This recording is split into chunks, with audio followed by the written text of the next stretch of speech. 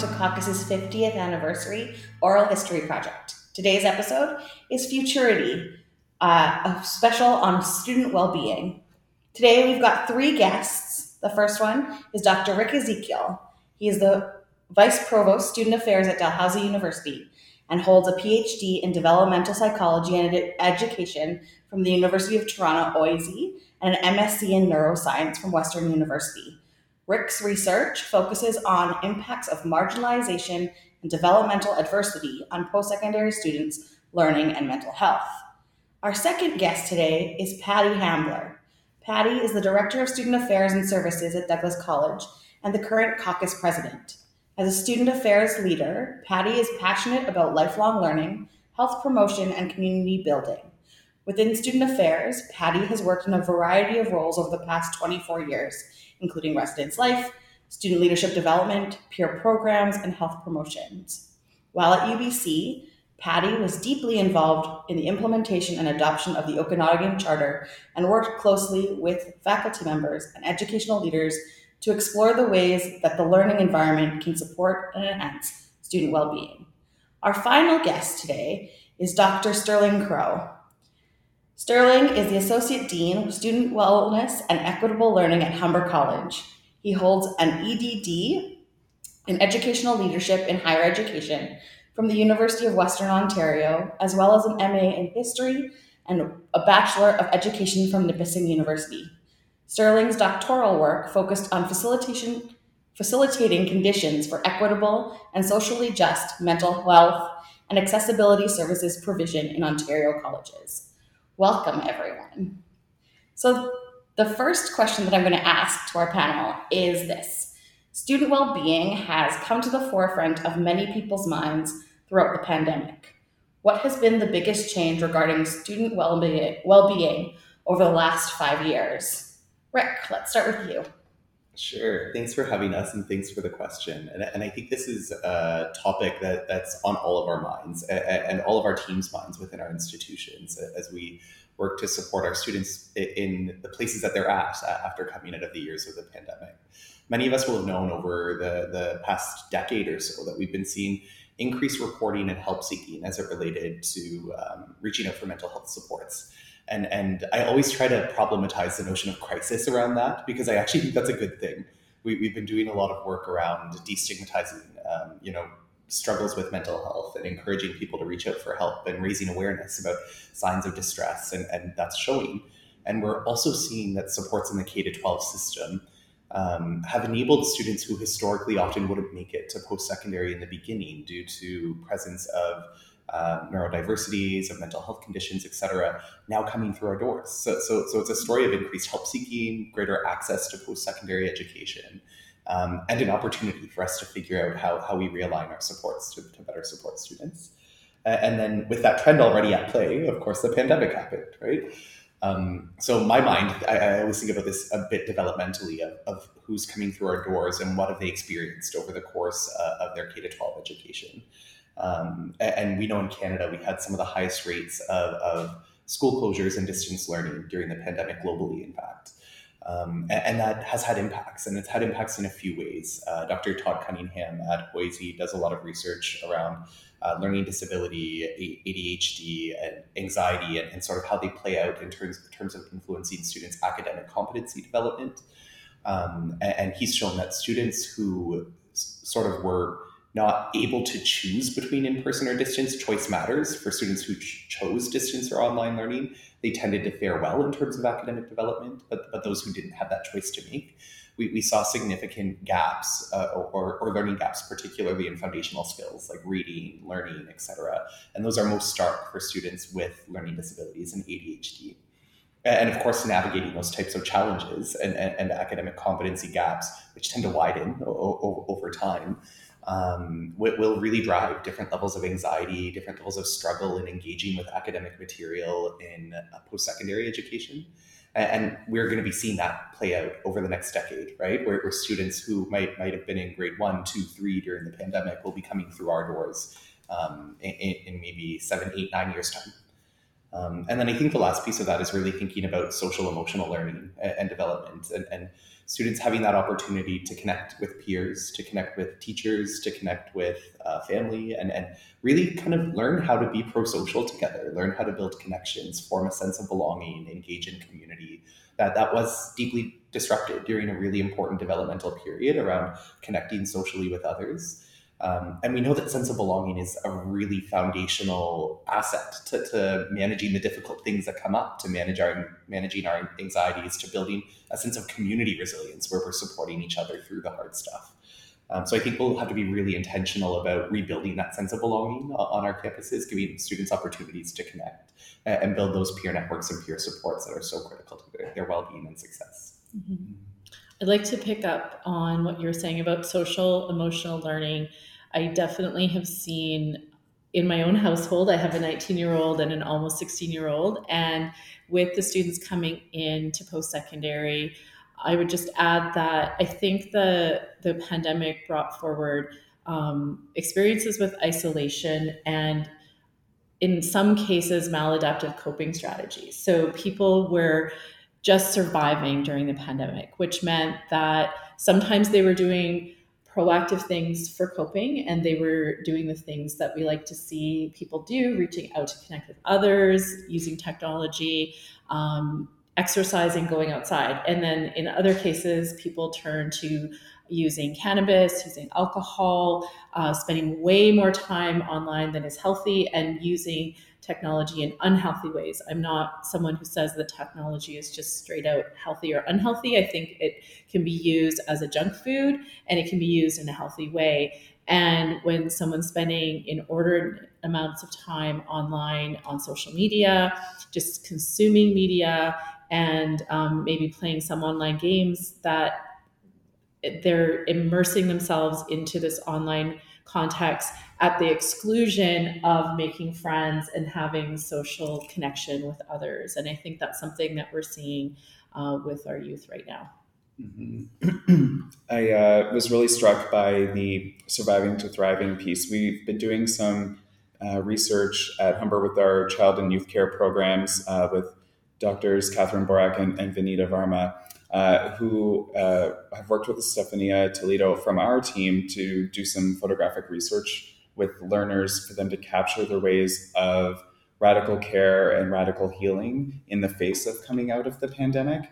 And I'm continuously struck by the language and the ways that learners are now able to articulate in a nuanced way the variances of identity-based challenges and their pathways to overcoming. And I think of that partnered with our own deeper understanding as a community of what it means to experience adversity and challenges. For some members of our teams who have done health promotion work or supported those opportunities for learners to engage around identifying strategies and in building the advocacy. For many of them, this was their own first experience facing any sort of adversity against their identity or their coping mechanisms and being challenged to find something new as well. And so the opportunity is really hopeful for me, but I do think that we have this really unique space and time that we're navigating through around identifying where our own pieces have come into play and how we can leverage that language and that autonomy and agency around an awareness that something needs to shift for all of us from an individual and community level to be able to meet that moment. Mm-hmm. What an excellent segue too into the next question, which is, in 2 or 3 sentences, what do you think are the biggest challenges facing our students today regarding their specific well-being? I'll get us started. I go straight to systemic issues within our institutions and within society at large. And I think that for way too long, we have thought of mental health as an individual responsibility and an individual phenomenon. It's really not. It's about the community. It's about the ways in which we experience our lives day to day. And for students, the biggest things that I see right now are healthcare systems that are overburdened and not ready for the increased awareness of the importance of mental health. If someone can't even get a a family doctor, a basic primary care, then they're going to struggle if they need support. And similarly, systemic issues that we're really seeing right now around racism, food insecurity, housing insecurity, these have deep impacts on mental well-being of our students. I would echo that. I'm really stuck on the food insecurity right now in particular, and the role, housing insecurity as well, but in terms of levers that folks within institutions can pull more readily. I think often about the food that's made available, the price of the food. Our campus is a bit set back from a lot of locations, so there's not easy access at our North Campus to a lot of different food options that are culturally appropriate, that are relevant for the learner population, that are affordable, that add nutritional value.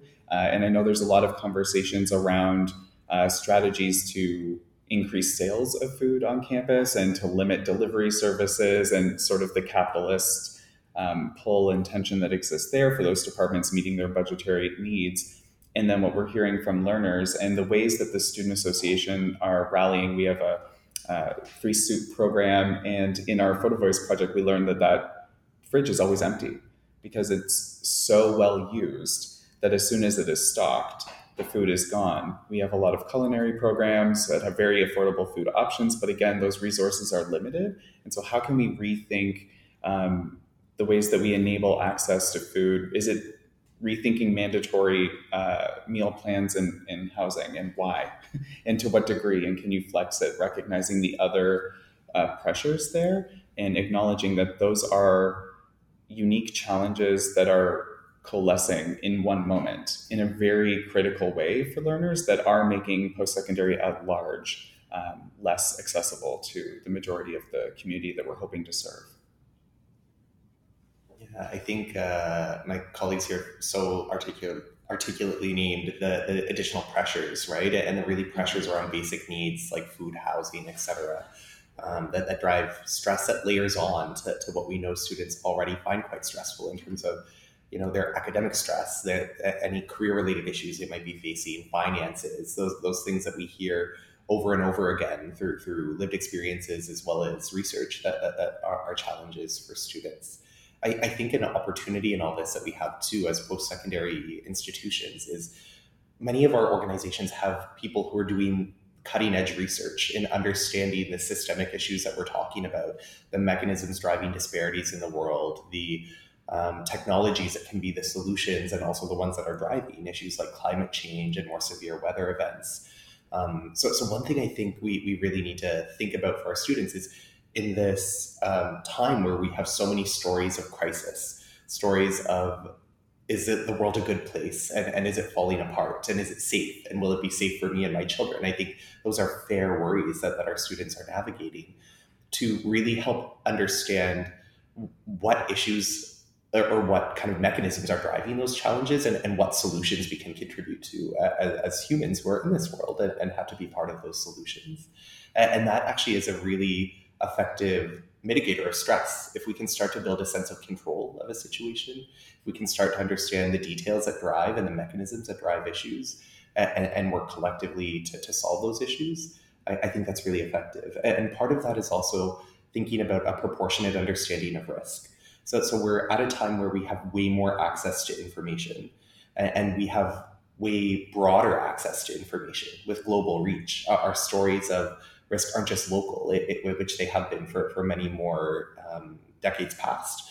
And in doing that, I think we have to help our students kind of understand there are a lot of bad things happening, yes, and there are lots of ways and by lots of measures and lots of indicators telling us that we're living in the least violent time in human history. We are having the greatest, indicators of health measures in human history, et cetera, et cetera. And we have so many strengths and assets that we can use to solve the problems in our society that we've moved in closing disparities that are less wide than they have been over many times in history. So I think we need to tell those stories too. And optimism and hope is what helps us solve complex, hard, big, heavy problems, right? Yeah, you mentioned, Rick, solutions, and I'm just going to ask the panel across the board. Can you describe any innovative programs or solutions or initiatives that you're seeing on your campuses or across caucus of the industry that are inspiring or helping make that change and driving that hope that you mentioned? I can get us started with one. Shirley, did you have something to dive into? Sorry. So I think one thing that is really exciting to see is more and more faculty taking on understandings of wellness and student well-being and thinking about how to design their curriculum and create their classrooms as spaces of support and connection. When we think about those notions of community connectedness, peer support, etc., our classrooms are such an opportune place to build local communities that are understanding, empathetic, supportive, and in a way that I've never seen before. Faculty are taking this on and seeing themselves as having a role to play in supporting student well-being. And I think that's really exciting in terms of where the conversation's unfolded. That's where I get most excited as well. When I think about the, there's accessibility legislation that's just come in BC, which is prompting a big conversation around UDL. I see a lot of alignment between these strategic priorities of UDL, accessibility, well-being, even indigenization and decolonization. All of these things intersect to help create more caring communities and a culture where care is valued in the classroom and throughout the whole college or university experience. And so I'll just mention really specifically some cool examples coming out of BC. From Simon Fraser University, which to me was the trailblazer in this area of engaging faculty members around ways in which they can think of their classrooms as spaces for care and well-being. When I was at UBC, we did some really interesting community-based research projects with students and with faculty, and there's a whole resource online of well-being and learning environments at UBC. And then I'll also mention BC Campus, which is provincially funded. They started out looking at open learning resources, and they've expanded their scope to really what are the ways in which pedagogy and curriculum can support students holistically. And they've also done a whole series of projects related to well-being and engaging faculty in the conversation. So those are some great places to start if people are looking for ideas around the ways in which to engage faculty members. Yeah, I would echo that too. So one of the things I was thinking about is at Humber, we've introduced inclusive curriculum and well-being specialists, particular roles that have parallel positions in Indigenous education and engagement, as well as innovative learning in our program planning, design and renewal departments as well. So that there's a community of practice of folks with particular areas of focus where they come together and embed holistically into new faculty onboarding, into the ongoing design and delivery of curriculum. And every time it's being brought up again, making sure that student well-being is centered in the conversation, as opposed to retrofitting after the fact where possible, to be able to consider what are the resource allocation needs and other aspects there as well. And I'm also seeing the uptake and the desire to come up with particular curriculum alignments, whether that be through assignments or partnerships or collaborations with or research projects, which has been really inspiring. And I think some of those tools I know we've used, I know other institutions have used as well, and the GTA colleges sort of came together to do something similar for thriving in the classroom that you can also check out online, that I think is starting to shift conversations in terms of what things look like. So for a promising practice moving forward, I think the next extension too is to consider things outside of the silos and the organizational structures that we operate within, and acknowledge that they're made up, and that it only serves to reinforce those structures to continue to try to piecemeal together some of the resources that are required to deliver some of these programs and offer support to folks who are looking for things. From a college perspective, I often think about, in Ontario, we have a lot of partial load and contract faculty who are really only able to dedicate at most maybe 6 hours, if we're lucky, to their work in our campuses, but the passion is there to deliver full-time outcomes. And so it requires a more systemic intervention to provide that culture of support to those folks to navigate through and to show up for learners in the way that learners need them to in those spaces. Mm-hmm. So we've kind of touched on the past and what research and work is being done currently. And although we can't predict the future, I'm going to ask what new tools, resources, ideas do you think will be developed or need to be developed to improve student well-being in years to come? I think what comes to mind for me initially is a user experience design approach a little bit more. I think we use terminology and buzzwords really effectively, but I think that the issue we often have is landing the plane in terms of what that looks like in practice. And so true student centeredness would have us look at our spaces and places and how someone would navigate through, whether they're physical or virtual, to think through how students' needs are multidimensional and often require the support of a team that comes together behind the scenes in many cases. But how can we make that more visible and accessible to learners so that they don't have to try the multiple door approach? I think we have conversations around organizational structures and try to facilitate partnerships and collaborations. But what does the actual experience of accessing a service look like? And the barriers of closed doors after particular hours, the learner may have experienced the most bravery that they could muster up in their life so far to get to that door, only to find it closed. And I think we have to think about what the impacts of that are and how we may not ever have the opportunity to engage with that learner in that way again. And so what does that look like? Is it rethinking and extending upon the AI conversations that have taken place? I will shut out. We've been having those conversations pre-Chat GPT, which I think is great. We've been leveraging those technologies, but what do they look like from a learner lens, and how are we engaging the diverse group of learners that we have at our disposal right now to say, really tell us about what this looks like for you, and to try to find ways where we can individualize those experiences for as many folks as possible. I would absolutely agree. A former colleague, caucus colleague, Brian Sullivan, who was also the first BP students at UBC, would say, be where the students are.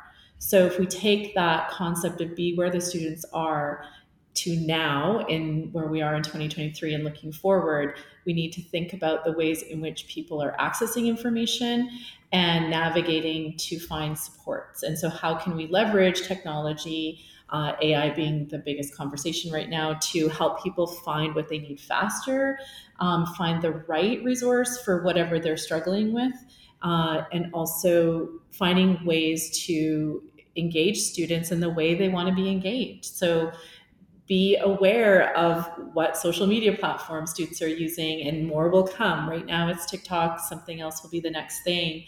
And we need to stay abreast of where students are engaging in and consuming content, because they're consuming that content whether we're there or not. So we need to be part of the conversation and be where the students are. I fully agree with everything that Patty and Sterling have shared. And so much of it in my mind is about removing unmeaningful stressors and barriers from the environment. Like, we know there are some meaningful stressors in learning and development and growth, but there's so many unmeaningful ones in our very clunky, sometimes bureaucratic institutions that aren't designed with the human in mind. And Sterling highlighted that physical and virtual and information-based world, right? All the ways students are engaging with us. I think one other thing, and this is so simple, it's not a technology, it's not something wildly difficult to do, is reconnecting with building human-to-human connection within our communities. I think so much of what we talk about in terms of mental health, well-being, et cetera, is best supported when students are part of a community of care, when they can reach out to their peers for support, or they have a safety net around them, or they have an adult at the institution, a faculty member or a staff who they know they can trust and reach out to. So re-talking about what does a community of care look like, and helping folks find those connections to each other to navigate the inevitable struggles and stressors that will come up, like navigating grief for the first time. So many of our students might have that happen during their time with us as colleges and universities. And what a gift for us to get to support a human in learning how to navigate grief, right? But we have to be mindful about building those skills and spaces and helping students and faculty and staff in some ways relearn how to be those supportive humans to each other. And I think that will be sort of the foundation that we need to allow a more sustainable healthcare system to meet the needs of folks navigating more complex mental health challenges. And I think part of what we've seen in the absence of maybe caring and supportive communities is folks reaching out for things that would really fall in the range of typical expected negative emotions and distress in the face of hard things, thinking that, for example, cognitive behavioral therapy or psychotherapy is the answer, when more often than not, validation, kindness, care will help us overcome those types of challenges. So that's a critical part of the recipe, I think. And I would hope that moving forward, we do learn more about mental health and what helps build a foundation for good mental health. And so coming back to some of the really important foundational building blocks. So it doesn't always have to be new and shiny. I think we can look at some really important foundational pieces that we already know. And for me, just building off of that is mental health literacy and helping our students and faculty and staff to understand the difference between mental health struggles, mental illness, temporary and normal reactions to life events. And I think right now a lot of that gets balled up into one thing. And at times it can be to the detriment of individual students and to our institutions, where we have these long wait times for counseling for things that students may not actually need counseling for. They may need better social emotional skills to connect with a friend or reach out for help to someone in the community to navigate a difficult time. It doesn't mean that you need counseling for every single struggle that you're going through. And to me, that boils down to mental health literacy. So I hope that some of the shiny new things are actually some of those foundational things that we know to be true, and we perhaps haven't integrated them enough into the work that we're doing. And there's always room for more of that. So I love the idea of mental health literacy and human-to-human connection. I think that our colleagues in student affairs can use those points to cultivate and enhance student well-being on their campuses. But what role does caucus play in all of this? And are there any other resources or things that student affairs professionals can do on their campuses that can help enhance and cultivate student well-being? I think one role that caucus can play is actually doing things like this, like curating resources, building these skills and offering these resources to our professional staff as well. Help the helpers, right? We have to have teams who are able to put on their oxygen masks first and stay well while helping our communities around us. I think one thing we can also do collectively as professionals and within our institutions is, I think, continuing to challenge very risk-focused thinking, or this risk paradigm that drives us to really compliance-oriented solutions that actually usually undermine human well-being and the very types of connected communities we talk about. Think about the ways we build residence as an example. Sometimes you walk into residence spaces where you literally can tell that architecturally, the ways the rooms are set up, the ways there are these really heavy doors that all close and disconnect people in multiple ways, were designed to prevent some really bad behaviors that have happened a few times. And you walk into them and you feel a bit sad. Like sometimes you walk into it and you're like, this is grim. Like, this is not a nice place to be. I don't feel like this place serves my ability to connect with other humans. So I think we have to really rethink that, right? I think of New Zealand when they moved in one school district to remove playgrounds from all of their schools because a child had broken a wrist once on a playground. And lo and behold, what happens next? Less play, less physical motor development, less interaction, driving and increasing risk far beyond what a sprained wrist or ankle would do, right? So I think we have to challenge ourselves not to get so focused on the small number of challenging behaviors that happen, and really rethink, how do we build exciting, connected communities that serve all of our well-being. And to me, that's what caucus can help with as well. When we think about these exciting communities where we're connecting people from across disciplines, that's really important, because we need to be thinking about wellness from a holistic perspective. To me, it's about culture change. And so partnering with faculty members, with librarians, with food services, with facilities folks to increase mental health literacy within the whole community, and also find innovative pathways towards better mental health. And to me, that's the kind of role that caucus can play and that we can bring back to our campuses, is coming together in an interdisciplinary way. We're never going to solve this problem just within our counseling centers, just within our student health centers. It needs to involve the whole community. And so we can start with caucus, and then we can bring that ethos back onto our campus.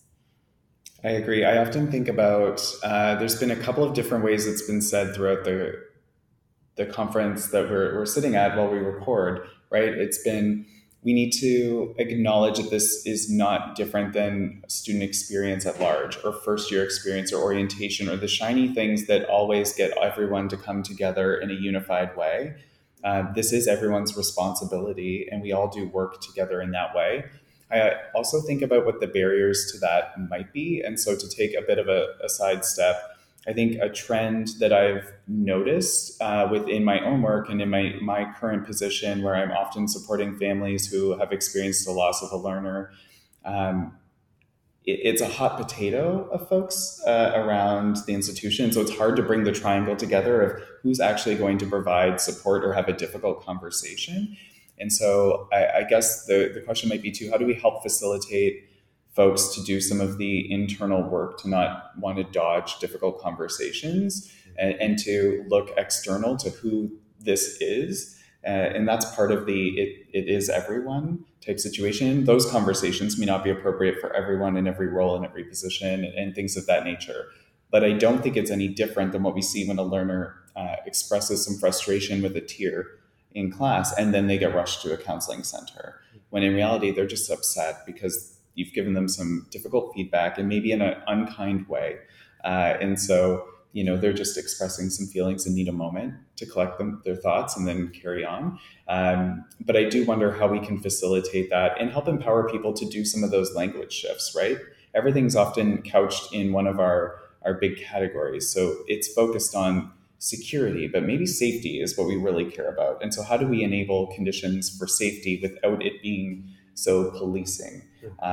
We're looking at our conduct processes that we've transitioned to community standards in alignment with our residents' standards as well. And one of the things I've posed to the working group is, why does everything have a reference to something that feels like policing? Why are there sanctions? Why is it a code? What the code implies that nobody can possibly know what it is that we're referring to. So, or it requires specialized training, but then we assume that every learner understands what they've agreed to by virtue of attending our campuses, whether virtual or in person. So I think there's lots of ways that we can practically look, and potentially one of the dialogues that we can open up a bit more openly at caucus is, how do we start being able to, with the mental health literacy and well-being lens, how do we start flipping the script a little bit, and to get less risk averse, and to think about the words we're using really critically, to say, I understand that this is the default word that comes out of my mouth. But what's another word that actually better reflects what our intentions are? And then how will that change the way that we do the things that we do? I think there's such a huge thing what Sterling just shared around notions of like interpersonal conflict, which we've seen come up again and again as people settle back into being in spaces together and sharing some social accountability with each other. And I don't know if others have seen this, but we just looked at a lot of our year-end reports at Dal and saw that student-on-student complaints under things like the Code of Conduct for things that were really kind of conflicts. And similarly, faculty on faculty, faculty on staff, staff on faculty complaints are all up by like threefold.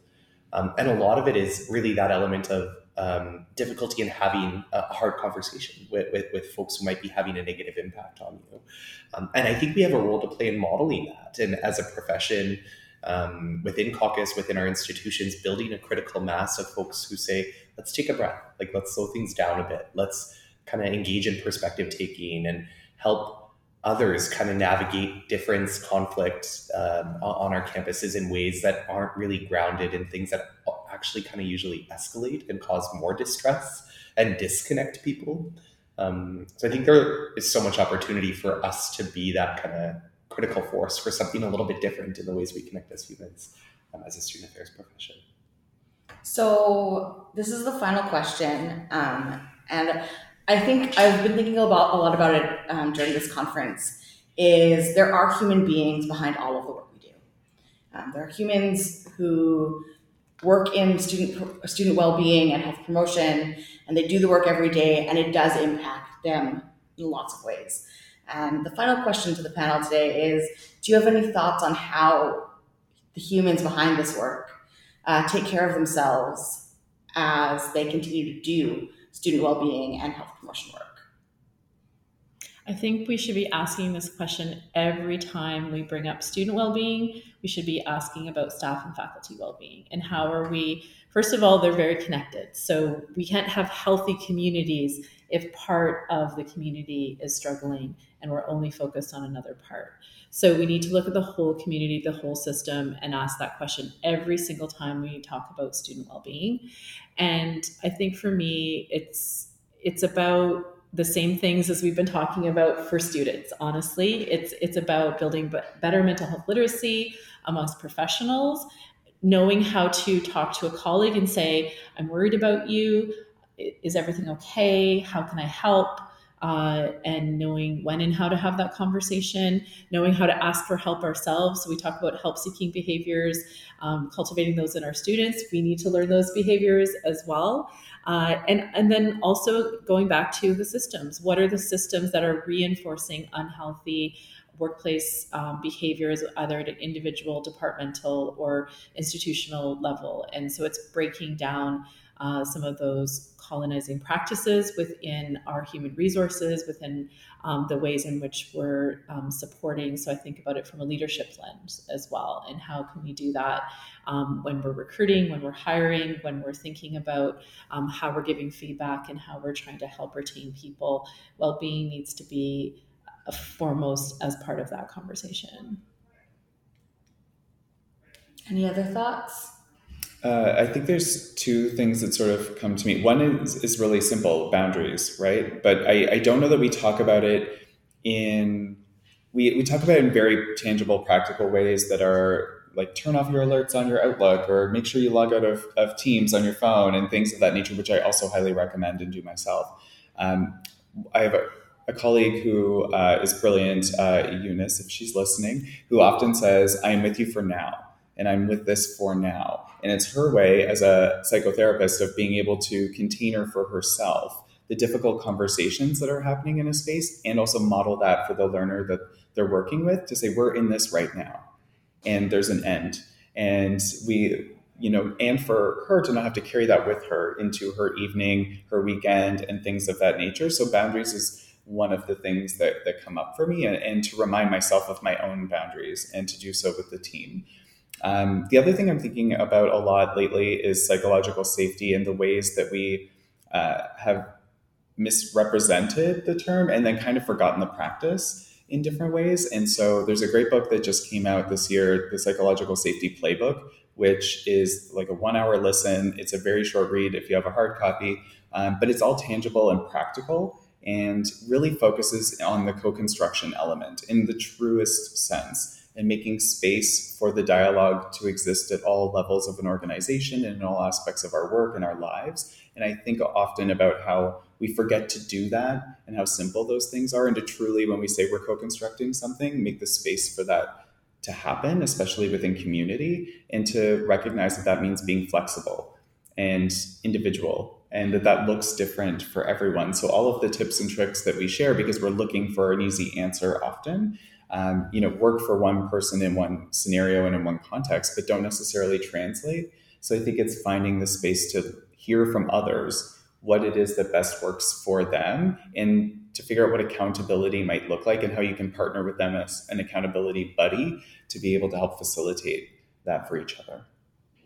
For sure. I love the notion of how do we collect or gather or support each other within the context of teams to do the hard work that we do. And I think team is such an important concept here. How do we develop connected, cohesive, high-performing teams that help each member of that team engage in sometimes really difficult work? Some really tangible and basic strategies like pre-briefing and debriefing for the hardest things we have to do, pre-briefing, coming together to talk about, when we face a really difficult thing like the loss of a student, or supporting a student through a really difficult experience they've had. What's our plan? What's our collective plan, our both individual and collective plan, and how we'll navigate that? And then debriefing is really taking on as a practice, a way of connecting formally as a team. And often we leave it to individuals to ask for that. But so many of us want to show that we're strong. We can do the hard thing. We don't need help after. When, regardless of how good and effective you are at your job, the debrief always adds value in closing the stress cycle a little bit, right? And the work is vulnerable, right? You don't know if you've said the right thing or done the right thing all the time. And sometimes just that ability to connect with some colleagues to say, hey, I just really navigated this difficult situation. You get to process it a little bit. You get to process your emotions and feelings of where you were at in navigating it, and also maybe get some support and validation around, hey, that was hard. And you did good things that helped make it less hard. Because often we don't fix things. We don't have the benefit of getting to fix things, right? So I think those elements, particularly for our teams in residence life and security and mental health and counseling groups who the nature of their work is often, supporting other humans with navigating really difficult things. Some basic kind of team cohesion and effective team performance practices can go a long way in supporting their well-being. Thank you. I have really enjoyed sitting at the table with you and hearing answers and having this really important conversation about student wellness. I want to thank Rick, Patty, and Sterling for joining me today on the Caucus 50 Oral History Project. Thank you.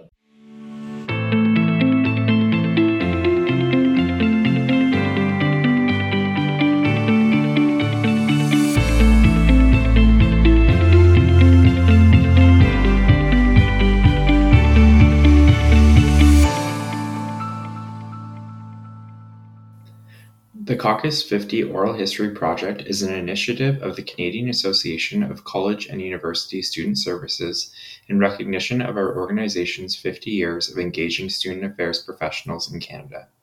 The series of podcasts is recorded and produced by Sean Fast, Adam Kewen, Nicholas Fast, Rachel Barreca, Stephanie Muhletaler, Noah Arney, Sally Chen, Estefania Toledo, Paula Jean Broderick, Jennifer Brown, Margaret DeLeon, and Becca Gray.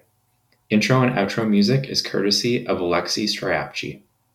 This podcast is recorded, produced, and published on the traditional territories of hundreds of Indigenous nations from across the northern half of Turtle Island, also known by its settler colonial name, Canada. We are grateful for the opportunity to live, work, and learn on this land. Miigwech.